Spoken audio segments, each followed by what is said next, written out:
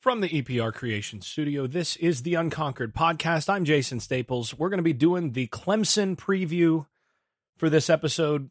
Spent a little extra time on this one. As always, this podcast brought to you by EPR Creations, bringing the best of website development and internet marketing for an affordable price. And while you're at it, go over to showthesafeties.com, sign the petition for better viewing angles, buy my book over at Amazon if you prefer giving Jeff Bezos more money, or somewhere else if you don't. And also don't forget about the Unconquered shop, which has all sorts of stickers and various things to express your Florida State fandom. So as we look at this Clemson game, we begin this preview. The first thing to note is if you had told me, if you'd told anybody at the beginning of the season that Florida State Clemson coming into the game would be a single-digit spread, a lot of people would have been surprised. And if you'd have told people that after Florida State lost to Jacksonville State, well, people would have thought you were nuts. But here we are. Last I checked, the spread was at Clemson minus 9.5. Now, granted, I think more of the sharp money has been coming in on Clemson from what I can tell, but still, I mean, this is a better shot in this game than anybody thought Florida State would have coming into the year. There's been a lot of things that have played out in ways that give you hope if you're coming from the Florida State side. First and foremost, that Clemson has 17, according to Dabo Swinney, about 17 scholarship players out. Now, a couple of those guys may or may not actually play in this game, but there's been some really key guys. Most notably, their best defensive player, defensive tackle Bryan Bresee, who is, former number one overall player in his recruiting class. And then you add to that defensive end, co-starter at defensive end, Justin Foster, out for the year. Lynn J. Dixon went to the portal. He was the starting running back at the beginning of the year. His replacement, Kobe Pace, is going to be out for this game with COVID. Last week against Pittsburgh, their best offensive lineman, super senior Matt Bockhorst, who was playing center and had moved over to left guard, but he was really the leader up front. He's also out for the year. Frank Ladson, the wide receiver that everybody from the Florida State side who follows recruiting remembers as a top receiver prospect coming out of the state of Florida, he's out. They just lost tight end Braden Galloway, who was a co-starter at tight end with a separated shoulder. He's out for the year. And then even some of the guys that are on the field right now have gotten pretty banged up. Tyler Davis, their second best defensive tackle, junior, he just got back, but he's banged up and he's had some problems with he's had a biceps injury. Andrew Booth, one of their top corners, he's back. He's going to play, but he's still recovering from a hamstring injury. And if you guys have know anything about hamstring injuries, if you've ever had a hamstring injury like I have, you know that those things kind of nag at you for a long time, even when you're back, and especially as you get to top speed. So, wow. And even with that, they're expecting to get wide receivers Joseph Ngata, their best deep threat, back from COVID, from the COVID protocol, and EJ Williams, who's had a knee injury. They're expecting to get those guys back, but they've been largely ineffective. And again, they're coming off of not being on the field for a reason. So there's a lot of talent that's going to be on the sideline for Clemson this week. And, Florida State knows what that's like. That's how Florida State has basically played the past few seasons, is just dealing with that kind of rash of injuries. And it's really hard to get over. It really impacts your program. And it has massively impacted Clemson. But even before that, Clemson was not this year what a lot of people thought they would be, particularly in the offensive side. I mean, this is a team that has yet to score more than 19 points against FBS competition in regulation. I mean, with what Clemson has been able to do offensively the last few years and how easy they made things look, that's stunning. And you look at the numbers, and once you get past the scoring numbers, and they don't get better. 112th in the country in points per drive. That's not getting it done. But, hey, it can get worse. 4.62 yards per play versus FBS competition is good for 115th nationally. Wow. By way of comparison, Florida State averaging 2 full yards more per play on the year against FBS competition than what Clemson's offense has averaged. That's 19th, 6.65 yards per play, 19th in the country. Now, granted, they did play against Georgia, who is by far the nation's best defense. So you kind of give them a little bit of a break there. But you start looking down the list and you go, yeah, they've not been great against any of their opponents.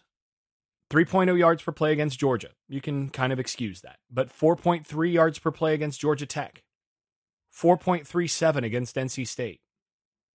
They exploded for 6.44 yards per play against Boston College, still below Florida State's FBS average. Then 4.3 yards per play at Syracuse. Florida State averaged 5.48 yards per play against Syracuse. Now, granted, one was on the road, one was at home.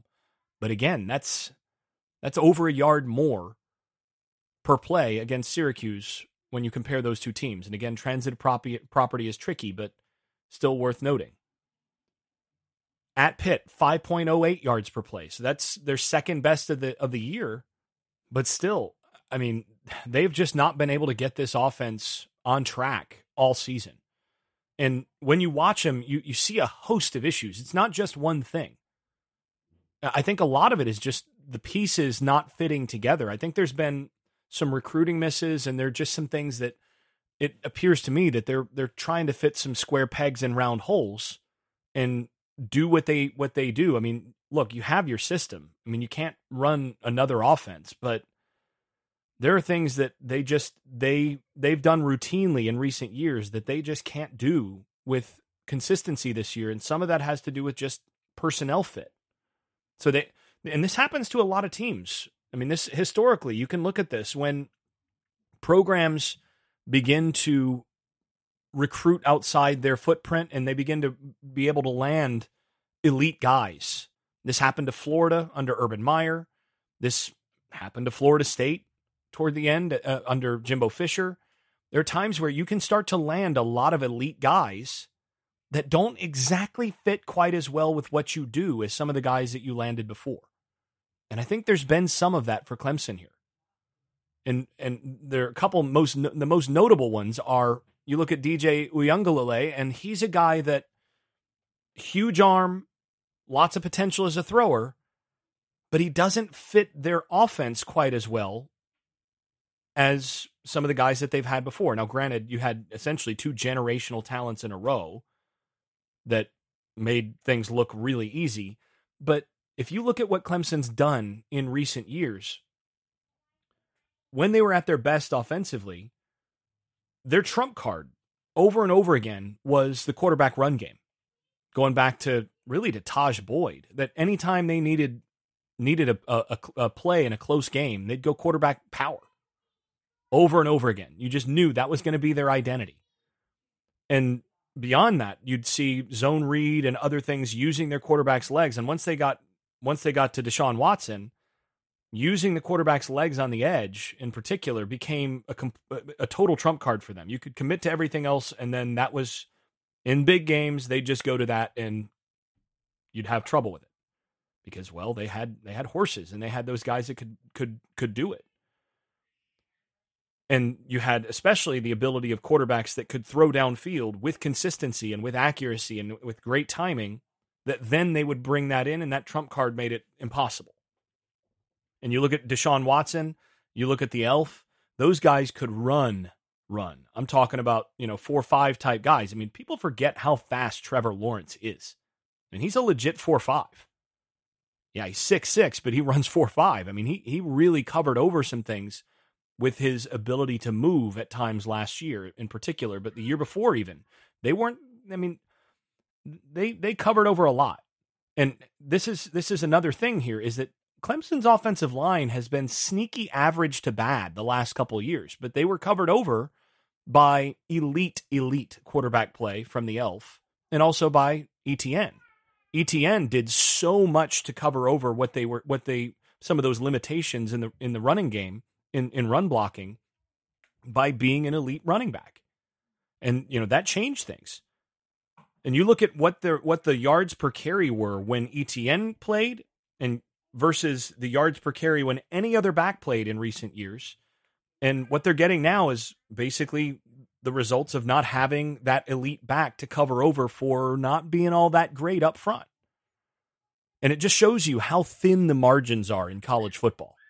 I mean, Clemson goes in basically 2 years from being an absolute juggernaut who looked like they were going to be at the top of the ACC indefinitely to struggling this year.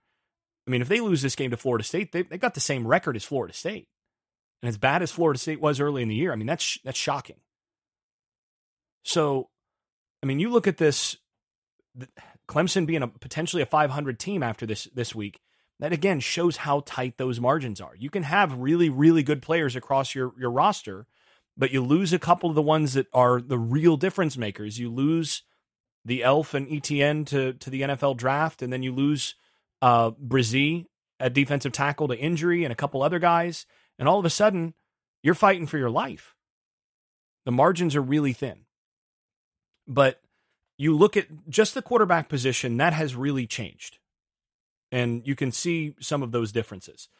I also, just for the record, I've never been really impressed by Clemson's development of their quarterbacks. They basically just recruited such outstanding players out of high school and just tossed the ball out to them. And I've not seen development from their quarterbacks. I actually don't think that the Elf got any better. I thought he might have been better as a freshman than he was as a junior in terms of a number of mechanical things and some of those things. I just don't think that mechanically Clemson does their quarterbacks any favors. And that's more of a quarterback coaching thing. But, I don't think they do a ton of favors for their guys, like I said, in that respect. And Uiagalelei is not quite as plug and play in that respect. I mean, you kind of couldn't screw up the two guys that they just had, go in the first round, Deshaun Watson and the Elf. You can't screw those guys up. Uiagalelei was a little bit more, he was a little bit more raw. And I think we're seeing some of that where some of these things, he's not refined. And they haven't, like I said, they haven't really helped him in that regard. So just on the quarterback side, I don't think they've got as good a fit at quarterback. And I don't think in terms of what he brings to the table, I mean, it didn't make sense for me that he was the guy that they were going to move on with in terms of the next quarterback in their system. I just didn't think he was a match for them stylistically. Just a huge arm, can throw a ball through the wall, but with what they asked their quarterbacks to do, he didn't seem to be as good of a fit. But that's not the only place where pieces haven't been fitting together for Clemson.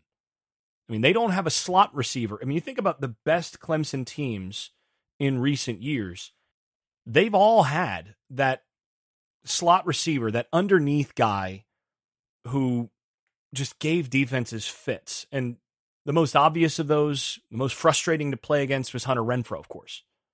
But you can go back. I mean, they had Adam Humphries before that. They had, in the last couple of years, Amari Rodgers was Clemson's top wide receiver from that slot spot.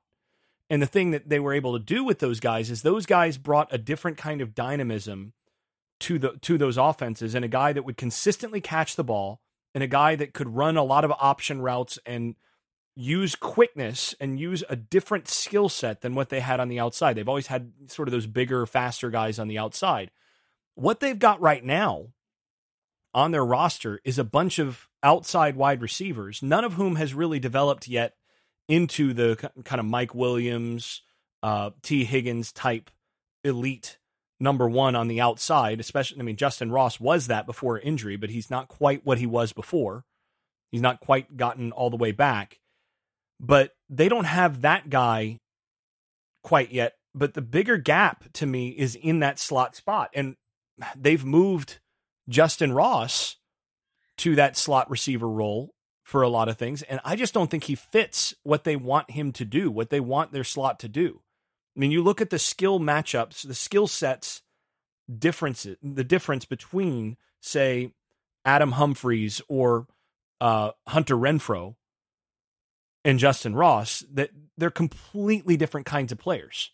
And I think they're missing that kind of Amari Cooper, Hunter Renfrow type player in their in their offense, and they're badly missing it.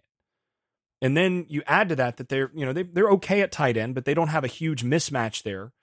So they just don't have some of the pieces that they've had. And then you combine that with not having that elite ETN style running back, plus a lot of drops and routine misses in terms of the quarterback position and execution, and you get what you have. That said, there have been a lot of plays where they've been real close, where it's, and the quarterback finally puts it on the money and the ball's dropped. And it's a sure touchdown. And they've left a lot of points on the field all year with just sure touchdowns being dropped or overthrown or whatever. When the quarterback hits him, it's dropped. When the receiver's there and in position, the quarterback overthrows him. You've got a variety of these things that happen. And, of course, that means that they're close and they could put it all together. Again, the margins are really thin. And if they put it all together, all of a sudden they go from scoring 17 to 41 with a quickness. And you hope, if you're Florida State, that doesn't happen this week. But that's where they're at. Now, I kind of expect to see Tyson Fomachan, the backup here, in this game. If I'm Florida State, I'm preparing for him as well as for Uiagalelei because of his more dynamic ability with his legs. He's a better runner. Now, again, he's coming off of injury. I mean, it wasn't even clear he was going to be cleared to play this early. So, I mean, he's not fully what he could be in terms of the dynamic runner that he could be. But, I mean, to me, he's more of a Kelly Bryant. Or coming out of high school, I kind of compared him a little bit to EJ Manuel. I thought he was that kind of player, a bit more raw, but some good potential overall. I thought he was kind of a poor man's EJ Manuel, a little closer maybe to Kelly Bryant. So with him in the game, you have to be more concerned with the legs and with the ability to get the edge and do some of the stuff that they like to do with the quarterback run game. Given that, I'm kind of expecting to see a good bit of him in this game. Basically, for them to use him in kind of the Jordan Travis way to generate a rushing offense where they're maybe less concerned about being able to establish the pass. And look, we've just got to have something we do well, and this guy can run it a little bit. So there you go. But again, how healthy really is he at this stage, and how dynamic is he going to be able to be? That's the question. But I wouldn't be surprised to see a decent amount of him there. To me, this side of the ball, talking about Clemson's offense versus Florida State's defense, Florida State has to win up front here. Clemson's offensive line has not been good. Honestly, I think the last few weeks, Clemson's offensive line has performed worse than Florida State's has. Florida State, given the starting lineups and given who's actually going to be playing in this game, Florida State might actually have the better offensive line in this game, which is, again, given recent years, that's not something you expect to say. But Florida State basically has to beat up the Clemson offensive line and keep Clemson in passing downs, stop the run on first down, stop the quarterback running game to basically win this game.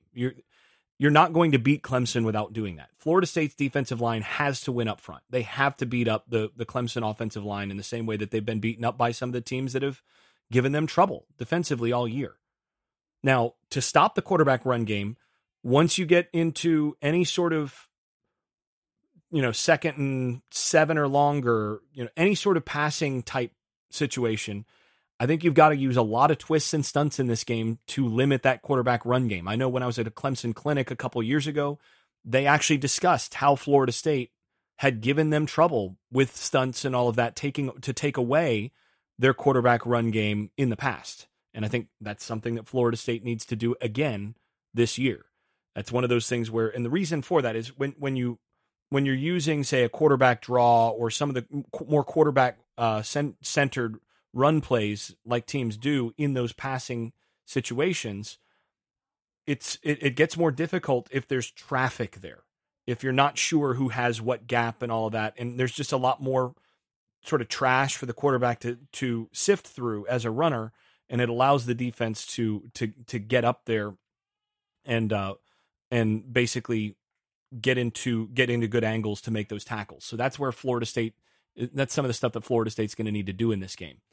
Now, again, I think there are some concerns for Florida State defensively coming into this game. I mean, when you look at what Clemson can do and some of the talent on the field, You say, this is by no means a guarantee that Florida State can win this, or is going to win this game, or is going to win this matchup between the Clemson offense and the Florida State defense.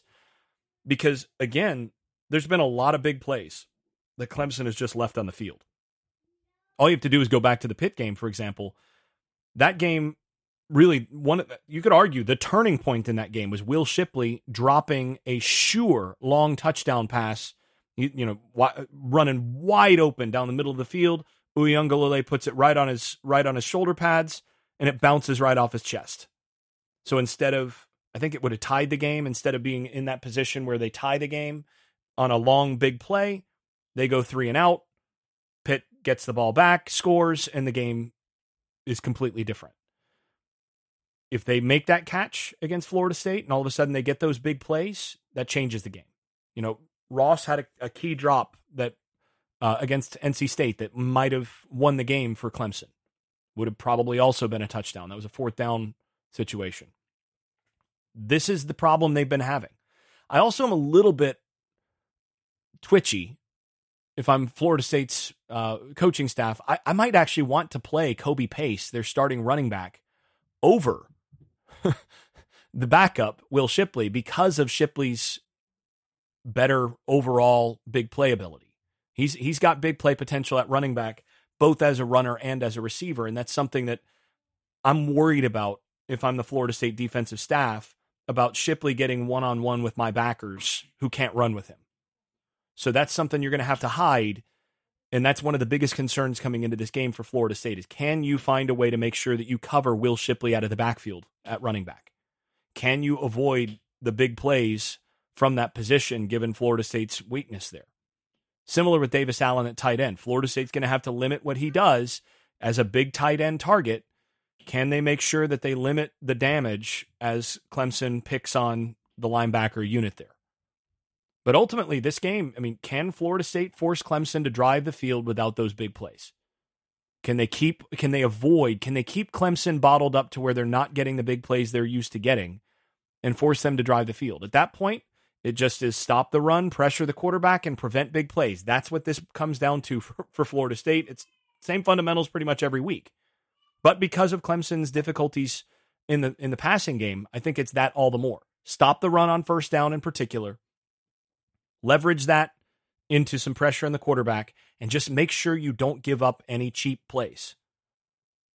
To me, success in this game is anything under 5 yards per play, and Florida State's going to have a good shot at winning this game. Even under, say, 5.5 yards per play, Florida State's going to have a shot at winning this game. It's just going to be all about not giving up those big plays that all of a sudden change the game quickly. So, again, I think Florida State's defense matches up in a lot of ways with what Clemson does to be able to limit what they've been able to do, the few things they've been able to do so far this year. Just because I think Florida State's going to be able to control the line of scrimmage with their defensive line against that offensive line. So unless Clemson finds ways to generate some big plays in the passing game, I think this is going to be a game where Clemson's not going to score a ton of points, and that gives you a shot on the offensive side. So we're going to go ahead and flip over to the offensive side. The offensive side is going to be brought to you by Louis Marquez of Keller Williams Realty in Jacksonville, Florida, the best in the business out in Jacksonville. Tell them you heard about them from the Unconquered podcast, and Shenandoah Newsma of Keller Williams Realty in Chapel Hill, North Carolina. You can find her at shenrealestate.com. Tell her you heard about her from the Unconquered podcast. So when we look at the other side here, the Florida State offense versus the Clemson defense has been about as good as the offense has been bad. Giving up 4.68 yards per play, which is 12th in the country versus FBS. And again, in contrast to Florida State's given up 5.5 yards per play, which is good for 55th against FBS competition. So you can kind of see the comparison there. And so they're giving up basically a yard less per play than Florida State has been on the season. So that's pretty good. But here's the thing that if you dig into this just a little bit more, and I was interested in this because I've watched their defense and the difference since.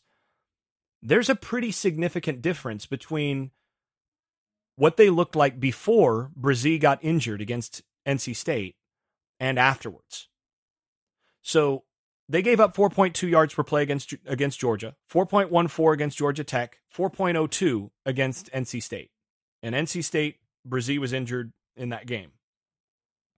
The next game, they gave up 4.82 yards per play against BC, then 5.31 at Syracuse, and then 5.66 at Pitt. So before Bresee was injured, they gave up 4.05 yards per play against FBS competition, which would be good for fifth in the country. After Bresee was injured, they've given up 5.28 yards per play. So that's 1.2 yards per play more after Bresee got hurt.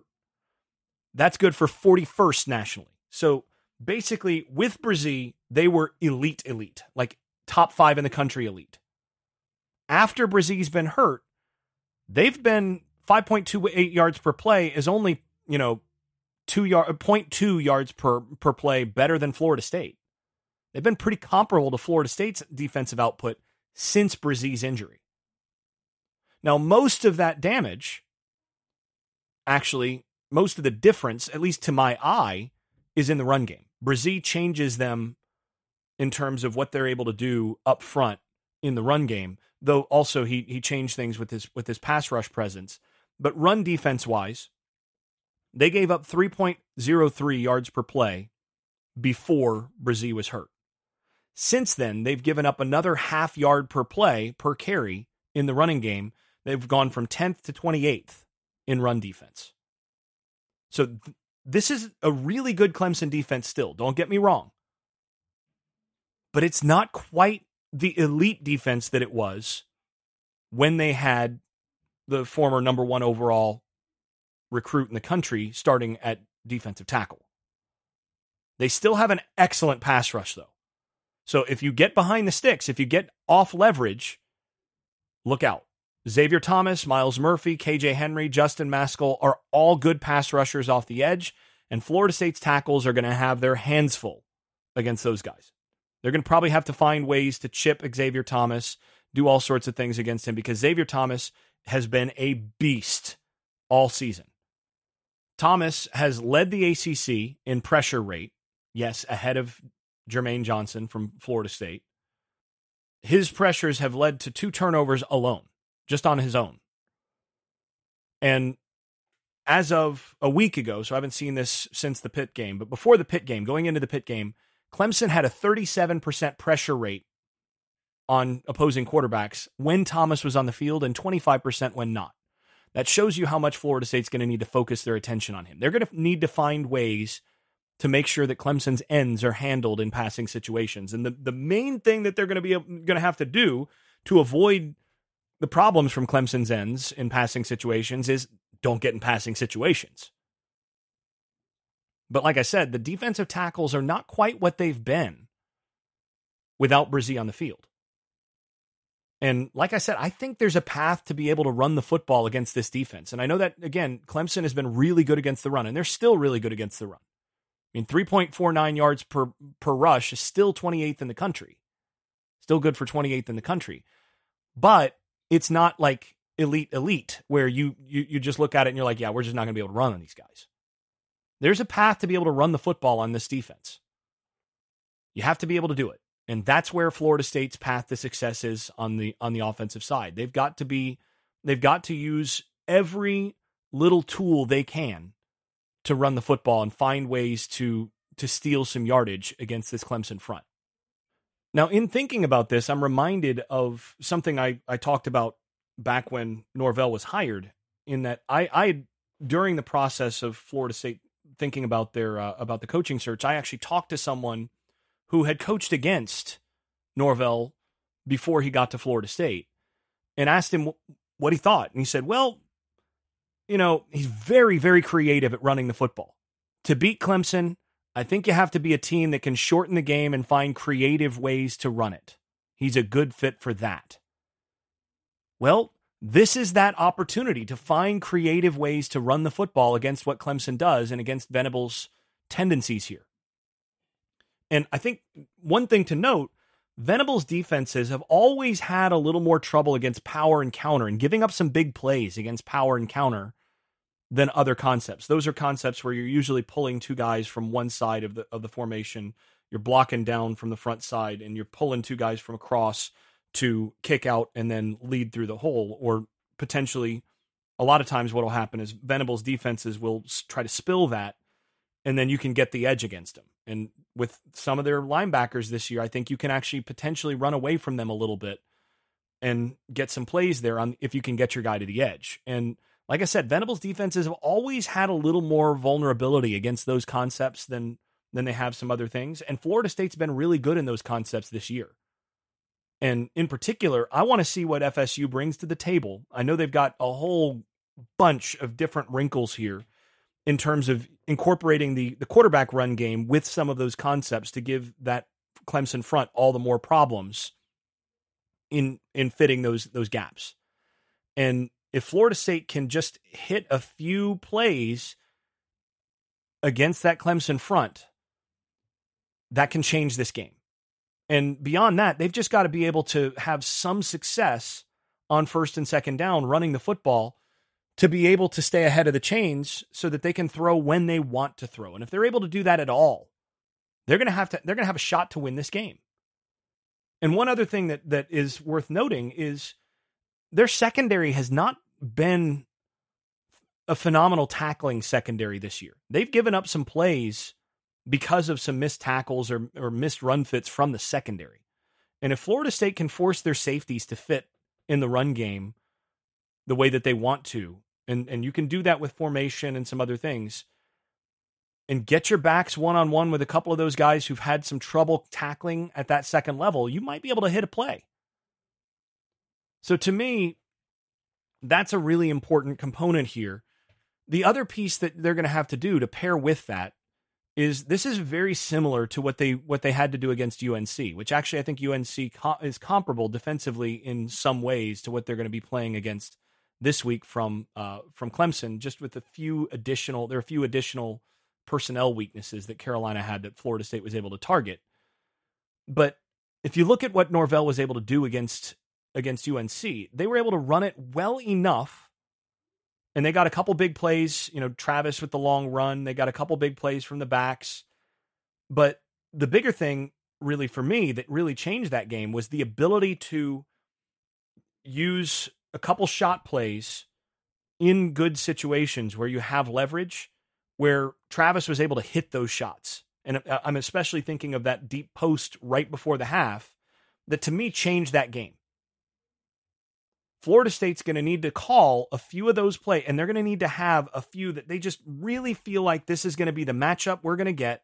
We might be able to get our guy to run away here, and if Travis can hit this, then we can score. What's going to happen is they're going to have to hit a couple of those schemed shot plays in this game to win this game. You hit one or two of those I'd say two of those schemed shot plays, like what you got against UNC. And I think they really hit two of those against UNC. But if you even hit one of those and get kind of a cheap touchdown, you're in position to potentially win this game. Because I think this is going to be a low enough scoring game that one cheap touchdown, one turnover, one thing that goes wrong is going to swing this game. So for me, the core for Florida State here, don't turn it over. Use a lot of creativity in the run game to avoid being in bad leverage situations so that you can avoid a lot of pressure on your quarterback. And then you've got to hit on your shots. You got to make your schemed up special shot plays count in this game. You do that, you win this game. And I think you have to avoid, because of the defensive end versus tackle matchup here, you have to really avoid doing too much in the regular passing game. One other thing that I would do is if I were Norvell and his staff, I would go back and look at the Gus Malzahn versus Venables plays from back or games from back a few years ago, because they were running some similar stuff. And again, the Nick Marshall era Auburn teams are very similar in terms of what they're running to what Florida State's doing with Jordan Travis right now. So I'd like to look at how Venables responds to some of that. And there were a couple shots that they were able to get. And I think, again, you can get the right slot receiver against a safety, and you can do something very similar to what they got on that deep post to score against UNC. I think they can get the same kind of matchup and maybe steal a touchdown here or there against Clemson. That's what you're going to have to do. To me, offensively, success starts with 0 turnovers, 2 successes on shot plays, and just get over 5 yards per play. And that's success in this game. You don't have to score a ton of points in this game, most likely to win. I think the first team to 24 wins this game. I don't think either offense is going to be running up and down the field in this game.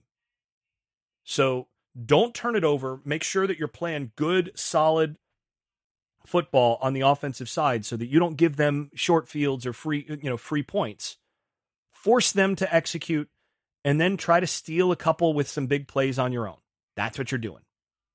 Now, this is a game where special teams also is going to be a really important thing. And on the special front, Garage Makeovers is pretty special. They're the best garage remodeling company in South Florida. Information on them is in the show notes. If you need any garage work or anything in your garage, whether that's polyaspartic flooring, whether that's shelving, whether that's slot wall, any of that stuff, give the Biscuit a call. Let them know you heard about them from the Unconquered podcast. On the special teams side, I think that's another place where this game is going to be really critical. Is somebody going to drop a punt? Is somebody going to have a big return? Where's the hidden yardage going to go in this game? Clemson averages 41 yards a punt, Florida State 44. That's a 3-yard difference. If you have enough punts, it starts to matter a little bit, but who's going to have the better punting day? I think that matters in this game. Clemson 7 of 8 on field goals on the season, Florida State 6 of 8, and you probably feel a little better about Clemson's kicker. So, I mean, that's a factor. But to me, like I said, the first team over 24 probably wins this game. So overall, wrapping this up, whenever I handicap games, whenever I go through and I evaluate who I think is going to win the game, I have a specific process effectively. I mean, one thing is, I look at some power ratings. I've got some in-house stuff that I use. But beyond that, when I'm just looking at matchups, I want to know who wins up front, first and foremost. Test number 1, who wins up front? Because if there's a big disparity in the line of scrimmage, that's going to win the game most of the time. The answer in this game to me is both defensive lines are going to win up front. Neither offensive line is going to have a great day. But I think Florida State has the better chance to run the ball with any effectiveness in this game. I think their offensive line blocks better for the running game than Clemson's does, and I think they've shown all season that they're a more potent rushing offense overall with the backs that they have, and especially with Jordan Travis as the additional +1 in the running game. I think Florida State has a chance to run the ball just a little bit better. So I think both defensive lines ultimately win the game in terms of win their matchup. But I think it's closer to even for Florida State here. So that's that. I would just barely tick the box for Florida State just slightly. The next question is, which quarterback would I want coming into this game for either of these teams? Which team do I think has an advantage at quarterback in this game? Coming into the season, you would have obviously said DJ Uiagalelei. I don't think that's a question. No question. I had some doubts about his fit within their offense, but you still say, look, that guy, there's a reason that he's going to leave Clemson as a millionaire just due to endorsements. He signed national endorsements this offseason. So, yeah, okay. That's what you'd have expected coming in. And then they play the games. And to be totally honest, if I were choosing, if we were just having guys stand on the sideline and we were choosing players based on how they played in this season and just recent weeks, if you had to choose a quarterback, I think you're choosing Jordan Travis in this game. And maybe Tyson Fomachan, maybe he changes that calculus a little bit if he plays. Maybe Uiagalelei suddenly, something clicks and he just completely looks like a different player.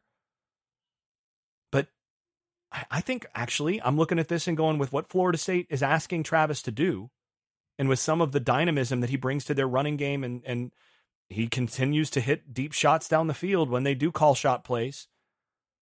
I think I might go with Jordan Travis.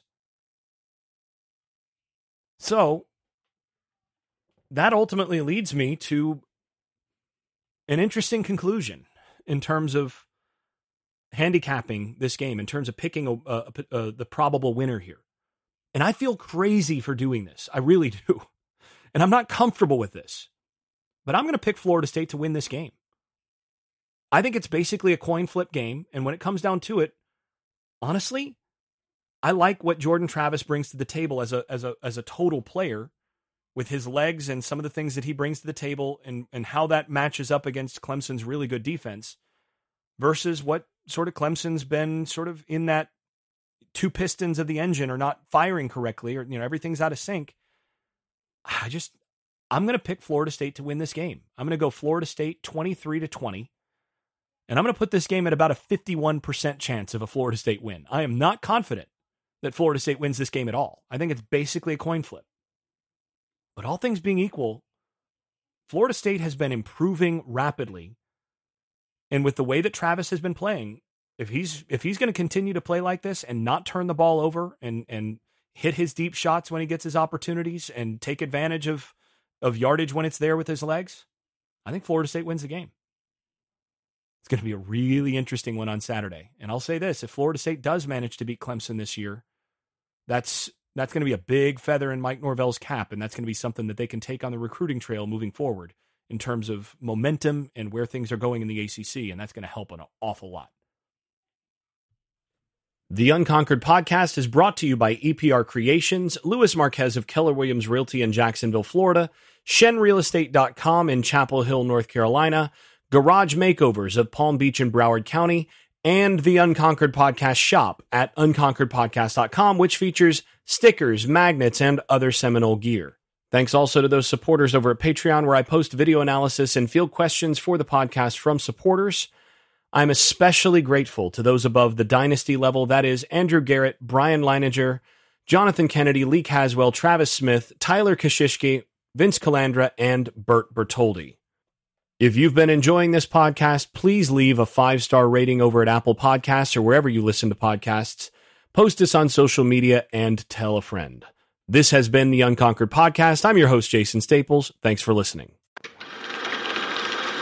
I made this.